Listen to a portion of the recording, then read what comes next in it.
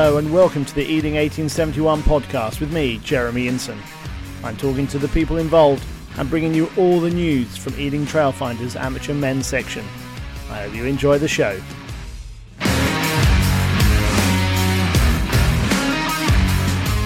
Ealing!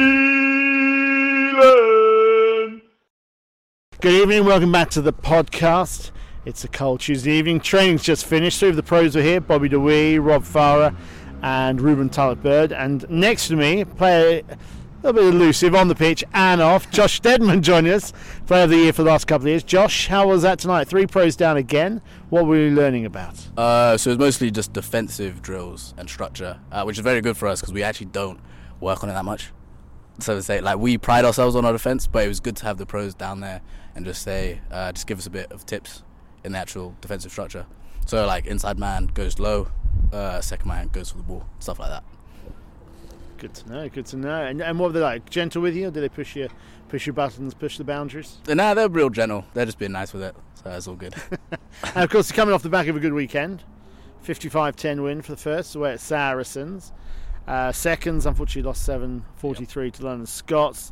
Thirds also losing 12-17 away at Ickenham. But the Saracens one, there's been a bit of a rivalry the last couple of seasons. What was that match like? It was round at, I can't remember the name of their ground. Bramley Road. Bramley Road. Road. I should know, my dad played there enough. Exactly. If you didn't know, there'd be all sorts of trouble. And what was it like, the match? Well, that one was good. It's just a relief, really. So we've gone there last two seasons, drawn one, lost one, both times, to what we should have won, really, I'd say. So it was actually just a relief to actually finally put some points on them at their gaff. Tough match though. What was it like? Weather-wise, it was very, very rainy, and of course Bramley Road has a bit of a reputation of being a little bit of a mud bath. What was it like, especially for the fleet-footed ones in the back line like you? Surprisingly good. Pitch was firm. I had my moulds out, and that's what let me get my sprinting boots out and score a length of the pitch try. So you didn't need any prompting for that one, did you? You just came straight out. Yeah, I had to put that one in there. I thought I was going to have to worm that out of you. No. It looked good on the video. Anyone who hasn't seen it, go to Instagram. It's some very good camera work. Not the first time you've done those sort of tries. What was it? Just catch the ball, run? That one, I actually wanted Jack Hobbs. I'm going to shout him out here because I wanted him a little bit further because I was just trying to entice the outside centre in and give a 2-on-1 with me and Jack Hobbs with their winger, and then just shift it on to Hobbsy, for Hobbsy to do the hard work. And he went for the switch, so I had to do the hard work myself and go around everyone. So he actually made the space for you? He did. So I actually want to thank Jack Hobbs for coming for a switch and making me look good. Well done, Hobbsy. Now, the team last year, it was the forwards. How did the forwards get on, as much as you can tell? Because you're playing fullback. Forwards probably won us the game this year. Set piece was just dominant. So line-outs, we stole loads of theirs. Scrums, dominant as ever. And that just really set the platform for that first half for us to score 36 points. Backs, we didn't have to do much, really. They set the platform, we just finished it off, really. Anyone in particular in the pack you'd like to shout out? I'll shout out Pricey, just because he is always everywhere. That's scary, Price. But it's good to see Pat Nash back in the scrums. Dominant as ever, as I said. But yeah, all of them, really. Will Day as well. Workhorse at the back of the scrum. And now, of course, this season you're at fullback. You're a little bit on the wing. Last year you were mainly centres. Yep. Your brother Lewis, first team captain, was at fullback. He's now in the centres. You're at fullback via the wing. How did that all come about? What sort of discussions did you have to make it? There wasn't many discussions, really. I think just the back end of last season, they just put me on the wing. Which is fair enough. I'm pretty quick, and I've played there a lot anyway. And we've just carried that on to this season, put me at fullback. I think we also want Lewis maybe just more in the front line to lead from the front, essentially. And I can play fullback, wing, centre. I'm happy to play any of those positions, so I just play where I'm put. Which one would you say is your favourite? Favourite position? It's different, because I actually like to be involved in defence. So defensively, I actually like to be in the line, so wing or centre even.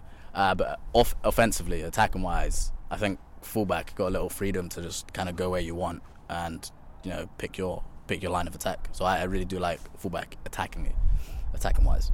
You're listening to the Ealing 1871 podcast. Bleed green. Now you've got a long and illustrious history here at Ealing, haven't you?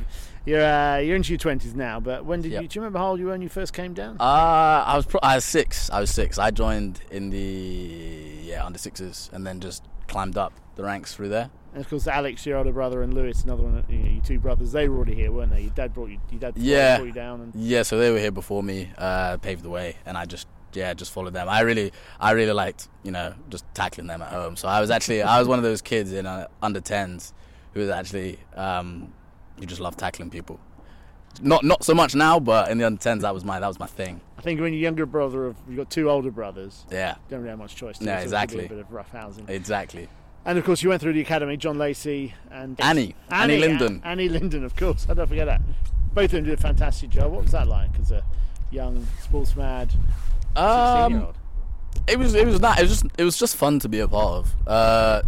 So it was quality players playing with you, training and playing week in, week out. Everyone with great skill, like a really good skill set. And it was just really fun to be a part of in like the games. For instance, against like combined services, that was an under 23 side, and we were normally like 20-year-olds, 19-year-olds, 20. So that was like a really good physical challenge for us. But I didn't really have any. I'm not gonna lie to you, Jez. I had no intentions of like playing professionally. I just enjoyed being part of that kind of system and setup with like good players. What was the highest you ever played? Highest I played was National 3 for London Irish Wild Geese. It was fun. It was a decently fun season. We got relegated that season. We lost a lot of games, which were like very tight games though. So games against the top teams that were even tight. I think it was a strong side. No, you know what it was? It was a bunch of individual players. We never came together as a team, I'd say. So good individual players, but not really gelling as a team ever, and that just leads to relegation. Yeah, it's never the greatest thing. Now, aside from your big brother dragging you along by your ear, what brought you back here when you came back to Ealing? The boys as well. As you said, like a lot of the old academy boys were still playing here, so I just wanted to play with my old mates and just have a bit of fun back on the rugby pitch again. Looks like you're having fun out there. Who we got this weekend to have fun against? This Friday actually we got Wasps, and finally we're gracing our home pitch. Which will be good because this is a racing track when you get moving. So I'm looking forward to that. And that's 7:45 on Friday. 7:45 on Friday, yeah. And on Saturday we've got the seconds are here. Yeah, Sussex. I'm not sure about that one. Well, let's check the details. Yeah, check the details on that one. That's 2:30, and then the thirds. If you want to go and watch them, they're away to London Imperials. They're usually somewhere around Fulham way, as far as I can remember. Fulham, Hammersmith. That's a 2:30 kickoff. What do you expect for Friday night? Hopefully a dry night. Hopefully dry. Hopefully another win. We've won 6 from 6 now. Want to get 7 from 7. I think if we just move the ball well, play in the right area, like we've been doing these past 6 games, we should be able to hopefully come away with another win. There's been fireworks all week and last week. There's fireworks night. There's been Diwali this week. Hopefully, ladies and gentlemen, there'll be some more fireworks this Friday night. Yep. Come down to Ealing, you'll find out. Fantastic. Josh, thank you very much. No problem, Jez. Thanks for listening. Join us next time, and remember to subscribe and follow us on all the usual social channels. Read green.